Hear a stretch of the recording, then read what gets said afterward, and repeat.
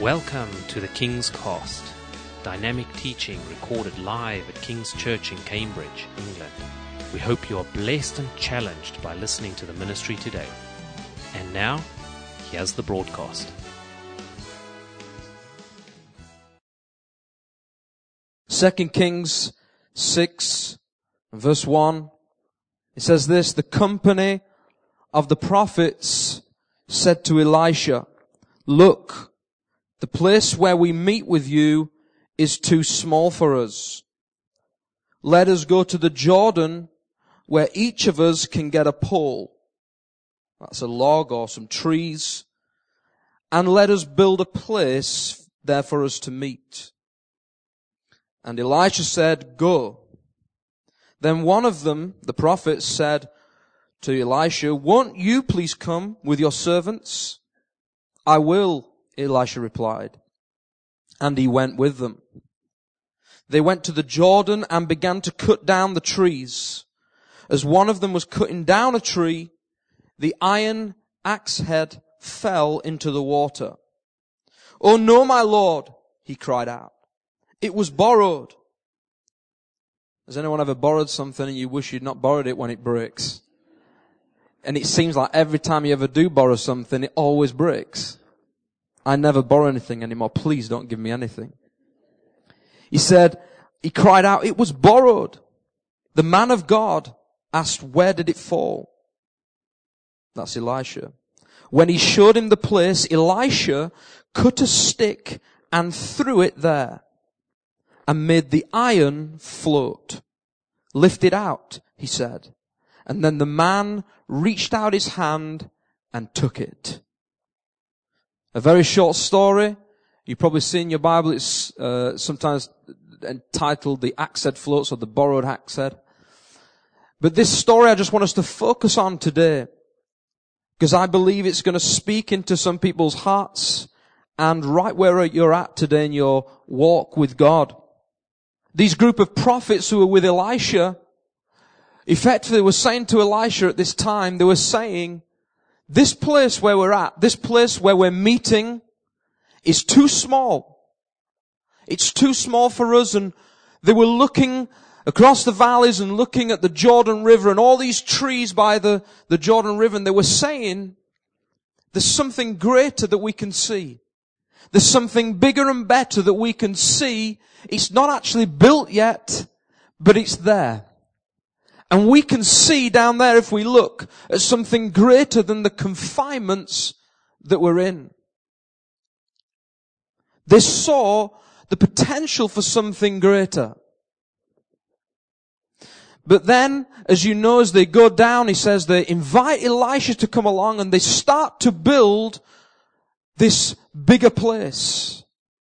And as you know in the story, as one of them starts to chop down the tree to start building, the axe head flies off its handle and lands into the Jordan River and sinks. Right in the middle of this work, they see this great opportunity. They see this great plan to expand. They see this great plan to have something bigger than the confinements that they're in. Right in the middle of the work, unfortunately, you would never thought this would have happened when they're trying to do the plans of God, that their tool breaks. And the axe head comes off the handle. As you know then in the story, one of the prophets, he's holding this, just a stick in his hand, he cries out to Elisha, and he says to him, "Oh my Lord, it was borrowed." And he cries for help to the man of God, to the leader in that group. And then Elisha comes along and he looks at the river and he says, "Where did it fall?" And he throws a piece of wood. He says he cut a stick from the tree and he throws it into the Jordan River. And I don't know about you, but sounds like a pretty cool thing. But this axe head, this iron heavy axe head begins to float back to the top of the water when Elisha commands it to.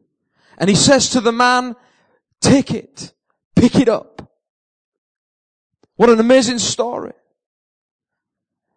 I don't know if you ever find yourself in a situation like this, but sometimes we can, where we think we have seen some great promises over our lives. God spoke to us about plans.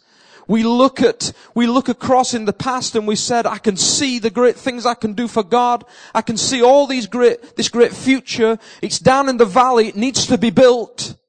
It needs some work. It's not just going to come overnight.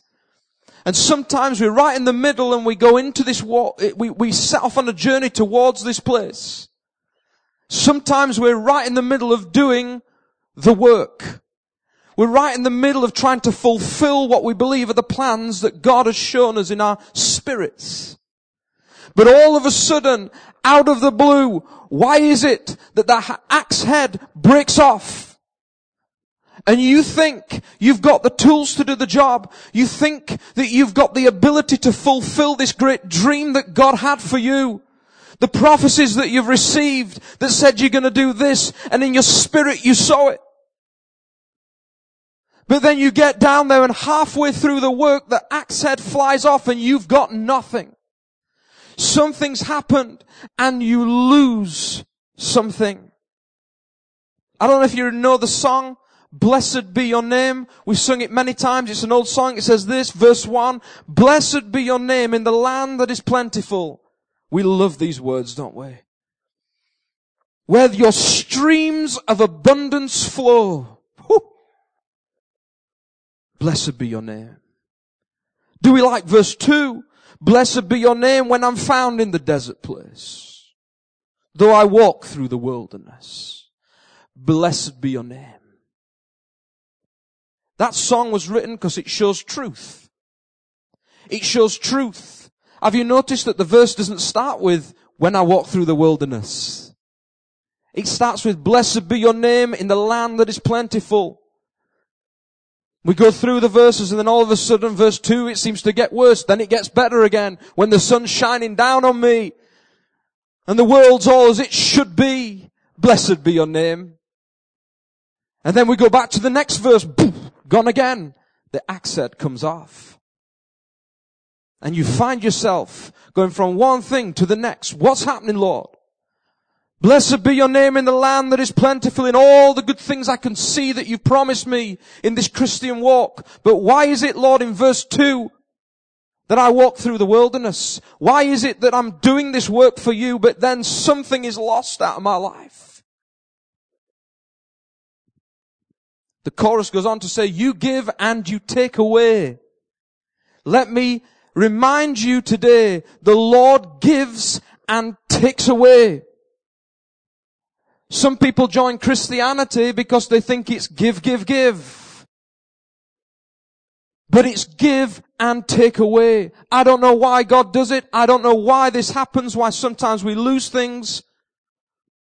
But it happens. The title of my message today is Lost Property Recovery. Lost Property Recovery. Maybe you today feel like you were running the race. You thought, I was in a confinement area, but I managed to see a potential. I managed to see these trees down by the river. I managed to see something greater. And you thought, I'm going to set off on my journey and I'm going to do it. Maybe you're halfway through that work of cutting down the trees, building. And right now you find yourself that you've got no axe head. It's gone. And you're questioning, why have I lost something? Why has this gone from me? Why do I feel like this? I don't know if you've ever read, it takes a long time, but if you read it in your own time, the book of Job. And in the book of Job, 42 chapters of a guy who seems to go through the worst situation in his life. He loses everything. At the beginning of that story, he says the enemy comes to test him, and the Lord allows this to happen. And Job is tested. And he goes through 42 chapters of his friends advising him of why these things are happening to him. And do you know what? They're all good, wise responses. But right at the end of that chapter, he sees that God gives him back what's been taken away. In Job 1:21 it says, naked I came from my mother's womb, and naked I will depart. The Lord gave, and the Lord has taken away. May the name of the Lord be praised. That's where that song's from. Because Job understood that naked he came into this world. The moment you were born, the moment you appeared in this world, that very second that you can't remember, you came with nothing. Do you know what? Just to have life today and to breathe the next breath after my sentence is enough for you. And sometimes we feel so bad when something's robbed of us and taken away. But do you know that the very breath you have is the greatest gift you'll ever have on this earth? Job understood that. What do we do when we've lost something and it's hindered our focus? Many of us lost different things. And you've lost your focus. You don't know where to look anymore. You can't see any vision or big plan. You can't see anything great in the next season. You're too busy looking at your issues and your problems. But we can learn from this. We can learn from this story of Elisha and what they did as a response to that. Just only the other week, and we were setting up last week for the conference, and Esby came to me and she said they were running around and everyone was frantic, and she came up to me and she said, Phil, do I need to make a sign for lost property? She said, do I need to make this sign and put it on? I go, yeah, do it. She said, because people are losing things already. We'd only just started, people were arriving, we had 160 people coming into this room, and people were losing things.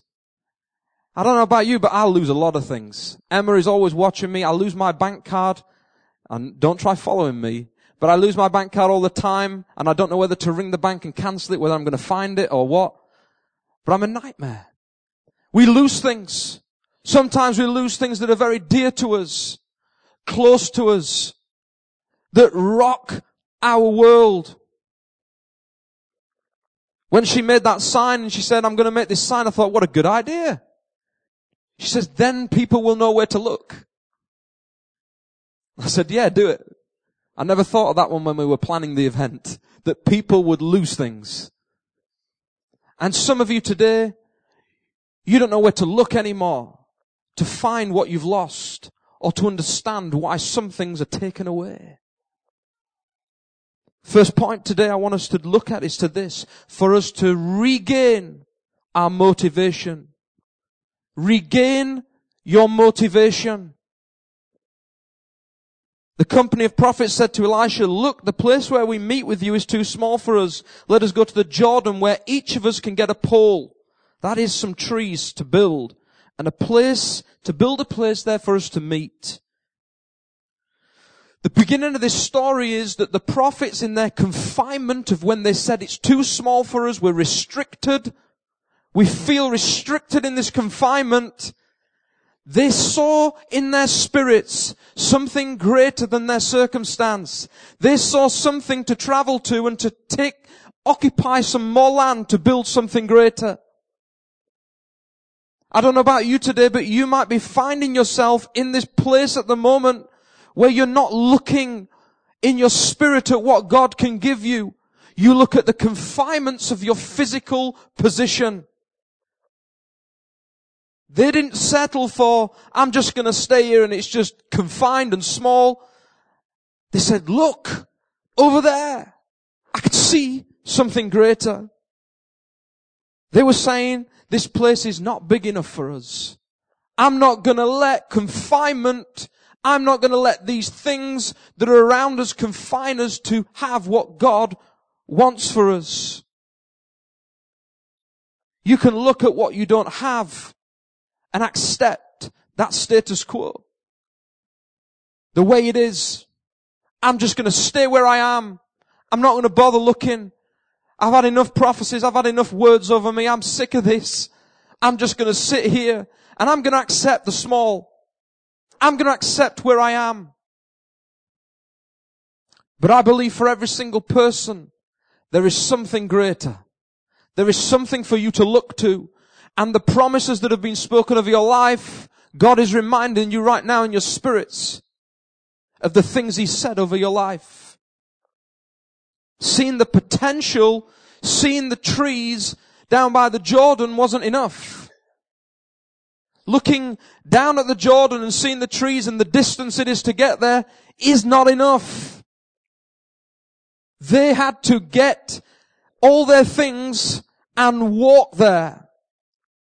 They had a journey to make to get to this place. And for some of us today, there's a journey for you to get to this place of promise. We see it all the way through the Old Testament that they journeyed through. There was a journey to get to the fulfillment of the promise.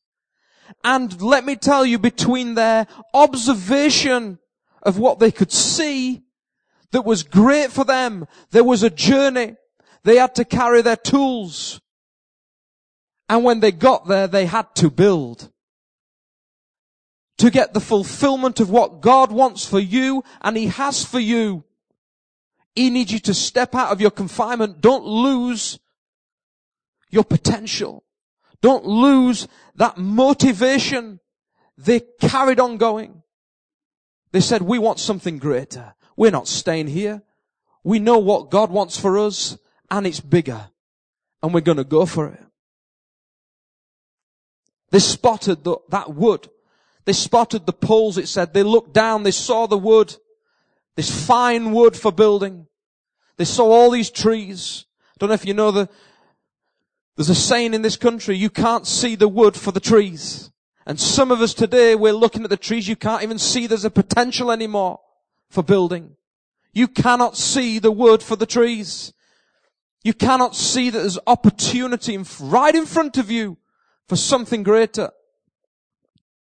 Don't lose sight of your potential.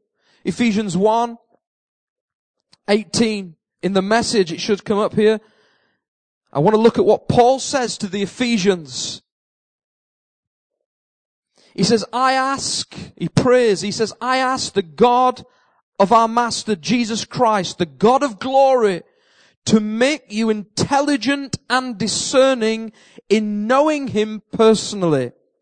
Your eyes focused and clear so that you can see exactly what He is calling you to do. Let me read that again. I ask the God of our Master Jesus Christ, the God of glory, to make you intelligent and discerning in knowing Him personally. Your eyes focused and clear so that you can see exactly what He is calling you to do. Paul prayed that they would see and be intelligent and discerning to see with clarity and focus what God had for them to do. And some of us today need to probably clean our glasses. Some of us need to look again at what God has in store for us. Because I'll tell you what, the enemy wants you to have dirty glasses.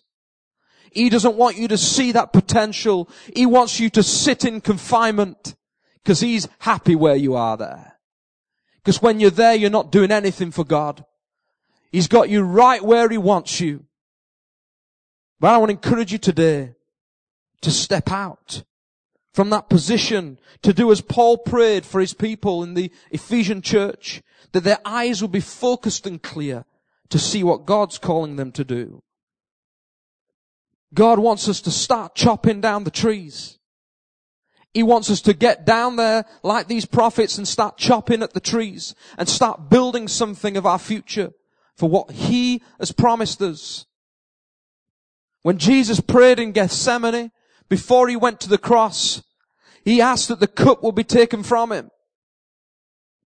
He was about to do something, the most amazing thing we will ever know, to surrender His life for us. And He was praying in Gethsemane, and He was asking that this cup could be potentially taken from Him. And right at that moment, He could have sat in that garden.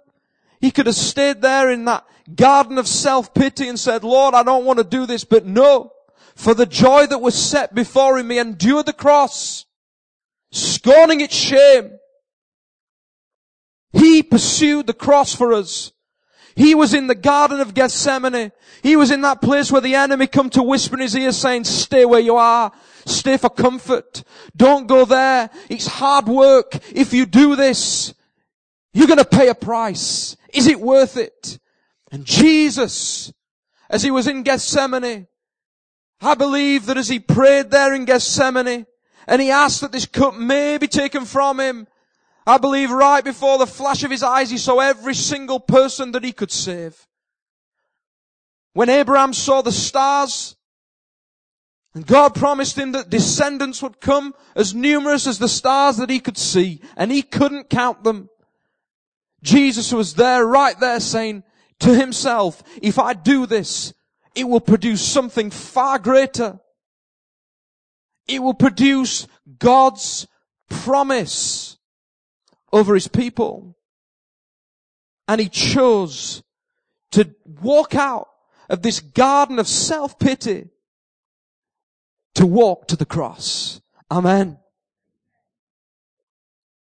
Paul said in Hebrews 12, let us throw off everything that hinders us and the sin that so easily entangles, and let us run with perseverance the race marked out for us, fixing our eyes on Jesus, the pioneer and perfecter of faith.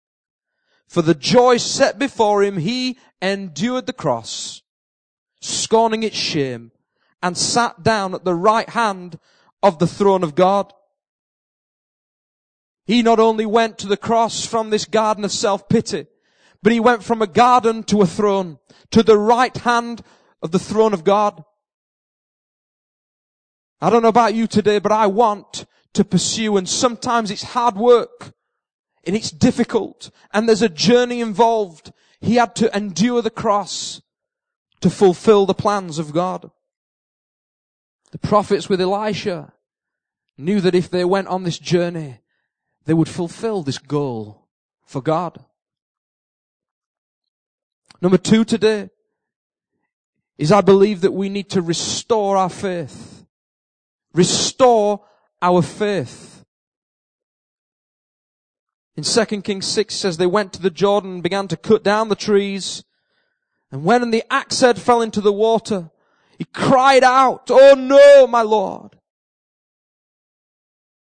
Some of us today, we're in that situation, we're halfway through building. You're in this camp and you're saying, I'm building, I'm doing it, Lord, I responded to your promise. I responded to what was in my spirit that said there was something greater. And I'm halfway through building. But why is it, Lord, that axe head has just flown off and I have lost something so dear to me and I cannot move on or function? I don't know if that's you. I don't know if that's you today. That you have not just lost your potential, your motivation, but you have lost something that you were working with. Something that was close to you. Something that you needed. Something that you relied upon to move forward. This can be many things. We can lose people. We can lose in grief. Lose loved ones. We lose jobs. We lose lots of things. And we say, why, Lord? I'm halfway through this. I'm doing your work. But why is it that the axe head is lost? And I know many people today, including myself, could put their hand up to knowing that point in their life when the axe head has come off. And they're saying, but Lord, this was part of your plan. Why is it that we're not seeing you help us? And our faith is totally rocked. I don't know about you, but when these things happen to me, my faith is rocked. It just feels like I've been hit by a bus. Because I can easily look at my Christianity as though I'm never going to get any issues like this. While ever I'm doing the work of God, it's all going to be good. And we question. And we said, Lord, why is this happening? Blessed be your name. When I walk through the desert place, I was singing, Lord, that Blessed be your name when the sun's shining down on me. And I loved that week, Lord, and it was a brilliant week, but Lord, what's going on? You see, we're so good at singing the song, but when it comes to live out the verse, we can't understand it.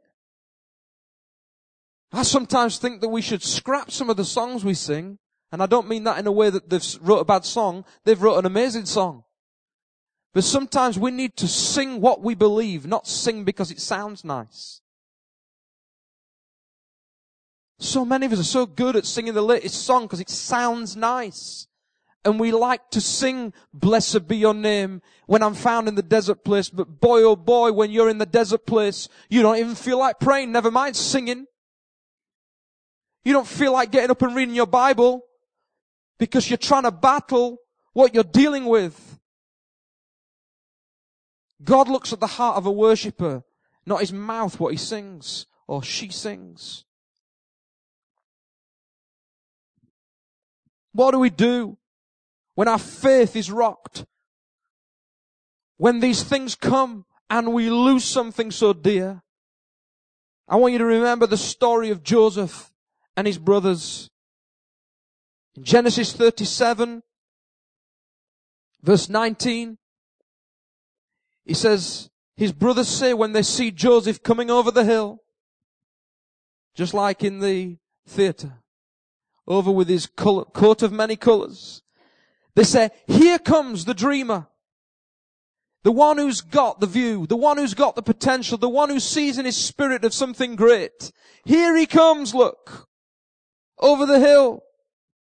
Verse 20, his own brothers, come now, let's kill him and throw him into one of these cisterns and say that a ferocious animal has devoured him. Then we'll see what comes of his dreams, they say. The enemy comes to seek, kill and destroy. Jesus has come to give life and life abundantly. And some of you today are like Joseph.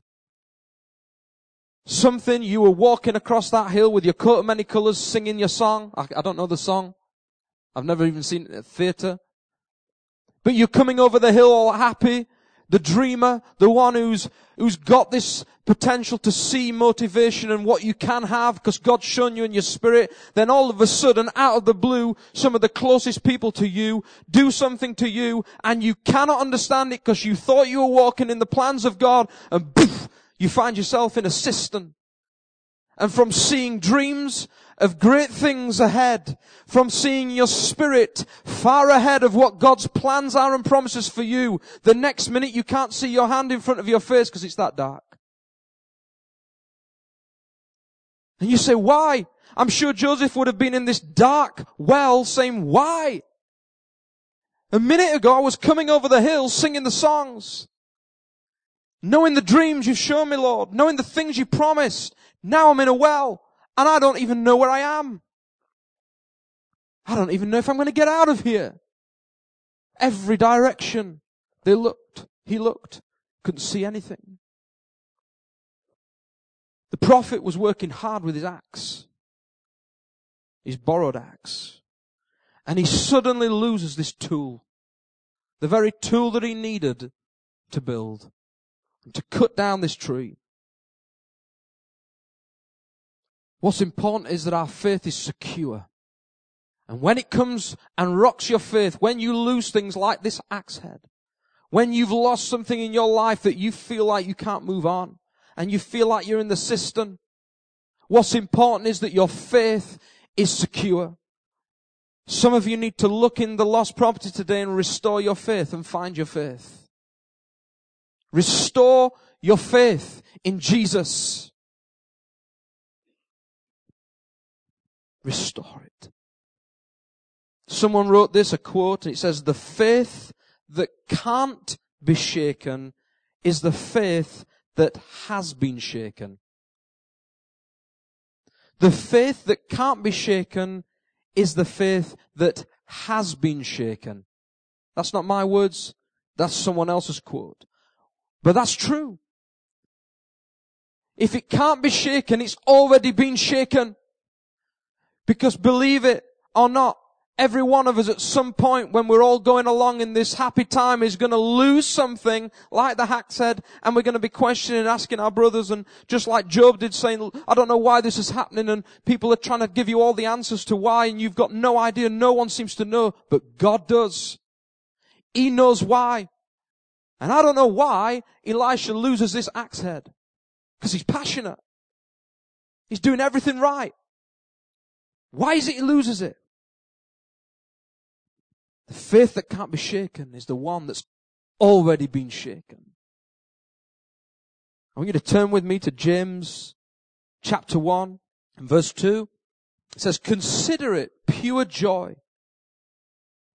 Consider it pure joy, my brothers and sisters, whenever you face trials of many kinds, because you know that the testing of your faith, hear it, produces perseverance. No one told you these things, did they, when you were going to become a Christian? That you're going to have to learn to persevere. Because you know that the testing of your faith produces perseverance. Perseverance.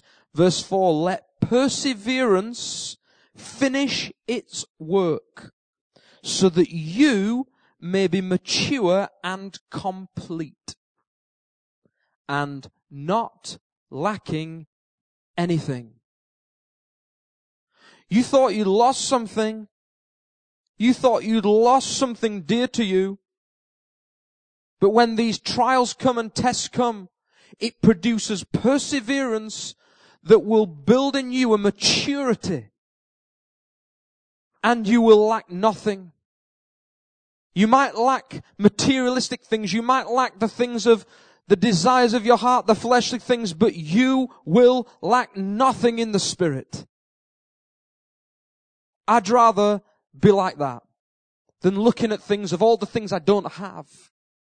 Because when the Lord gives and takes away, He will never take away. He will never take away that assurity that you are His. And He is with us always to the end. Testing will produce perseverance and maturity. If you notice in this story that he borrows the axe, he uses someone else's tool, and some of us today are using someone else's, that I think we're sometimes we've been wandering along and using someone else's anointing to try and walk our Christian walk. We're using someone else's tool. And sometimes God takes it away from us. Sometimes God removes it from us to show us that actually you've got where you've got not because of your own persistence. Because you've been riding on someone else's ride. And you need to ride on your own ride. I don't know about you, but when you do borrow something from someone, you never really know how to use it the same. Someone once lent me some carpet cleaner.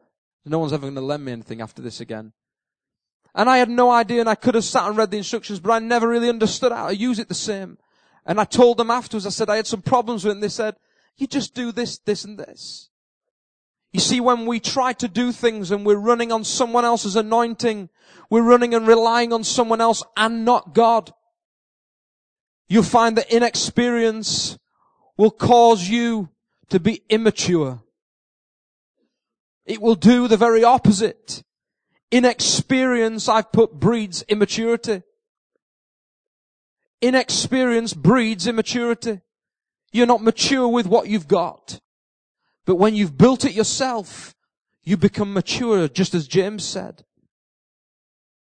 And it will produce a spiritual maturity in your heart. And finally, number 3 is to recover what's lost. Recover what's lost. The final part of this story, it brings a hope, doesn't it, to us all. You might say, I'm finding myself, I'm in the first bit, or I'm in the second bit, I'm halfway through, Lord, and I don't know why I've lost this thing, but the final point is this, to recover what's lost. God showed up big time. Because when Elisha is invited to try and help at the River Jordan, and this prophet comes to him and says, I need you to help. I've just been doing this work and halfway through it and I don't know why this has happened, but I'm coming to you because it's fallen off in the water. I kind of can see where I think it fell. I think I know where it fell, but it's just there. And Elisha comes and he throws a piece of wood. How many of you know that a piece of wood's not going to do anything in a river? A stick isn't going to do a thing in a river. If your friend loses something in a river tomorrow and you throw a stick in, it's not going to bring it back.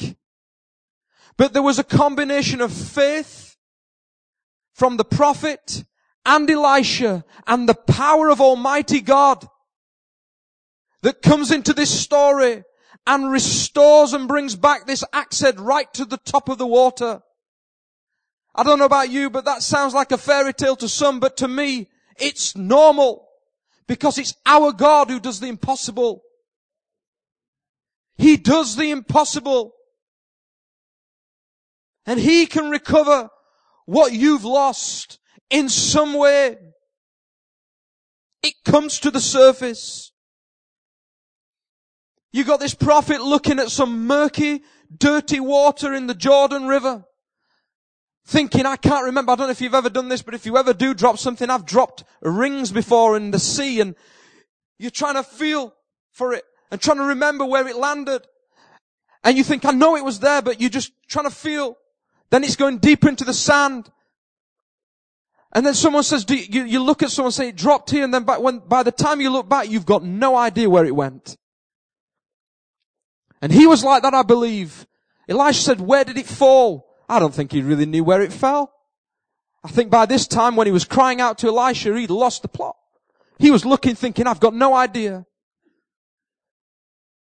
Thanks to Elisha coming along and believing in God and throwing this stick onto the water in faith, a miracle occurs.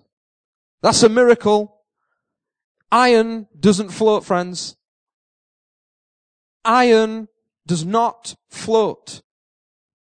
Right before their eyes, looking at this murky water, they see this axe head appear at the surface. And it comes back to them. And he says, grab it. Take it. I don't know what they must have thought that day when that happened. But it must have replenished them. It must have said to them, wow. Even when God takes away, even when things come, if we run back to God, if we run and ask Him, and not look at the water and the murky water trying to find it and not concentrating on God, you'll get nothing. But the first thing they did is take their eyes off that and say, we need help. And Elisha sees this miracle happen. God has the power to recover what you've lost. He has the power to restore and recover that which was lost, that you have lost in your life.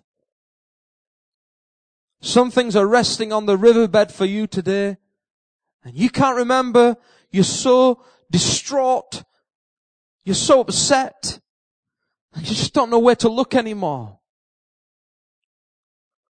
And you don't know how you're going to get some of these things. In fact, it's not just one, there's more than one. But I'm encouraging you today to turn to God. To say to God again, to not look at the murky water trying to find how to get this back. But to look to God and to say, God, I cannot do this. And I need a miracle in my life for you to restore and give me back that which was taken away. That which I've lost. And that could be many things for you today. There's many things today that are coming into your minds right now that you've lost. I also want to balance this by saying that sometimes, and I said it earlier, God takes things away and He doesn't always give us back the same. You're saying, well, thank you. Thank you, Phil. I know that it's just a certainty that you're going to bring back that which was taken away. I believe sometimes that God will take things away just like He did with Job. He took away from Job. Job was tested, remember. You read it for yourself. He took away from Job. And Job couldn't understand why, because this was a man who followed after God. But right at the end of chapter 42, right at the end of when he's gone through all these trials and suffering, saying, why have you taken my family? His children are gone. All his belongings are gone. He had nothing. This is a man of God. You don't sing songs in church about Job. This is a man of God who lost everything, but he stayed righteous before God. He couldn't understand why these things had been taken from him when he worked hard for God. But right at the end of chapter 42, in verse 12, it says, the Lord blessed the latter part of Job's life more than the former part. Did you hear that? He says the Lord blessed the latter part of Job's life more than the former. In other words, he got more. He got something different. And to balance this out today, some of us will lose things, but God, if you believe in Him and ask for Him to do a miracle in your life to restore something, He'll replace it with something far greater. He might not give you back what you think you should have. The axe head might not float up straight away. In fact, it might be a different axe head in a different place. It starts floating to the surface and you think, wow, I'm glad I trusted you, God. And I believe that the Lord is speaking to someone here today because you lost things and you don't know whether you're going to get it back. But you need to trust God. I can't tell you what you will have and what you won't have. That's not my place. But all I can tell you is this. Look at this story and look at what happened when he lost it. Right in the midst of doing God's work. What's important is that we trust our God. Proverbs 3, verse 5 to 6 says, trust in the Lord with all your heart and lean not on your own understanding. In all your ways, submit to Him, and He will make your paths straight. Lean not on your own understanding. Don't even lean on my understanding sometimes, because look at Job's friends. But turn to God. Turn to the one who knows everything. He knows your riverbed. He knows that murky, clay, muddy riverbed that you've lost things in, that you are fumbling around trying to find things again. He knows it. And He will bring to the surface that which He wants for you to have. Only if you trust in Him that a miracle will happen for you. Many years ago, just before when I was studying in college back home, before I went to university in Cambridge, and that wasn't Cambridge University, that's Anglia. I wish I could say I just say I studied at Cambridge. It sounds good. Sorry for all the Anglia people, but come on, we're not Cambridge University. Many years ago, I was applying for universities, and I was supposed to go to Hull. That was the place where I wanted to go. It's very different from Cambridge. It was actually completely opposite direction to where I am. And when I was doing this and I went to get into this university, I really wanted to get this place, and I'd done all my work and in college to my graphics portfolio and everything to show when I used to do graphic design and things like that. And when I went for this interview, they really liked me and they said, yeah, we think blah, blah, blah. And I found out, and I know this for certain, that it just so happens a friend of mine who I went through college with was studying, and he had not been doing a lot of the work near the end. And he used his girlfriend's work from the previous course and actually got into the university where I wanted to go, and he got the place. And it was down to the last few for our college, and he got it over me. And I couldn't understand why I'd lost it to someone who'd stole their way into this place. I couldn't understand why. And I went home that night and I was in tears and I said to my mum and dad, I said, Mum, I've seen this guy, he doesn't do anything. And yet he's shown his work and he's got in. Time went on and I didn't know where I was going to go, and it just so happened Cambridge University Anglia contacted and said, our college has said, we've got a few places if you want to send some people down. I'd never even considered Cambridge. I'd never even considered even this place at all. And we came down and I got an unconditional offer the same day to come here. When I look back now, I know that when my axe head fell off, when I was looking at my life and I thought, why is this happening? Why has someone robbed me of this position? When I look now, I know that God had a plan. Because I wouldn't be here today. I wouldn't have met Emma. I wouldn't have my children. But I wouldn't be here today seeing people come to Jesus if it wasn't for that place being robbed. I couldn't understand it. All the odds were against me. Sometimes for you today, you're looking the same thing right now. You're saying, I don't understand it. But sometimes in the future, you look back and you think, wow, God, I can see it clearly now. I'm going to finish right now, but I believe that this story, just to finish, has something even more profound. It's not just about what you've lost and what you're trying to retrieve. It's not about where you are and what you've lost in your motivation and your faith and trying to retrieve those things back. But I believe this story reflects something that's greater than that. And it reflects the gospel of Jesus Christ. I don't know about you, but when I see this story, I see this. That when a miracle occurs, when a piece of wood is thrown onto this murky water to retrieve an old axe head to the surface, I see the power of Jesus Christ in His gospel. Jesus said this, I've come to seek and save the lost. I've come to seek and save the lost. The greatest lost property on this earth is us. Jesus paved the way to retrieve what was lost. He knew that he'd lost property. This earth was full of people. It had a big sign that said lost property. Jesus knew that if He come and offered His life as a ransom for many, He would retrieve what He'd lost. Let me tell you today, if you think you've lost something, God has lost something as well. He's lost His people. He's lost the ones closest to Him, the ones who've abandoned Him, the ones who don't want Him. And you sometimes can look at all your life and say, I lost this, I lost that.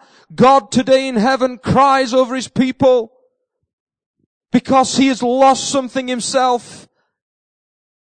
And He is looking to retrieve what He's lost by the power of the gospel of Jesus.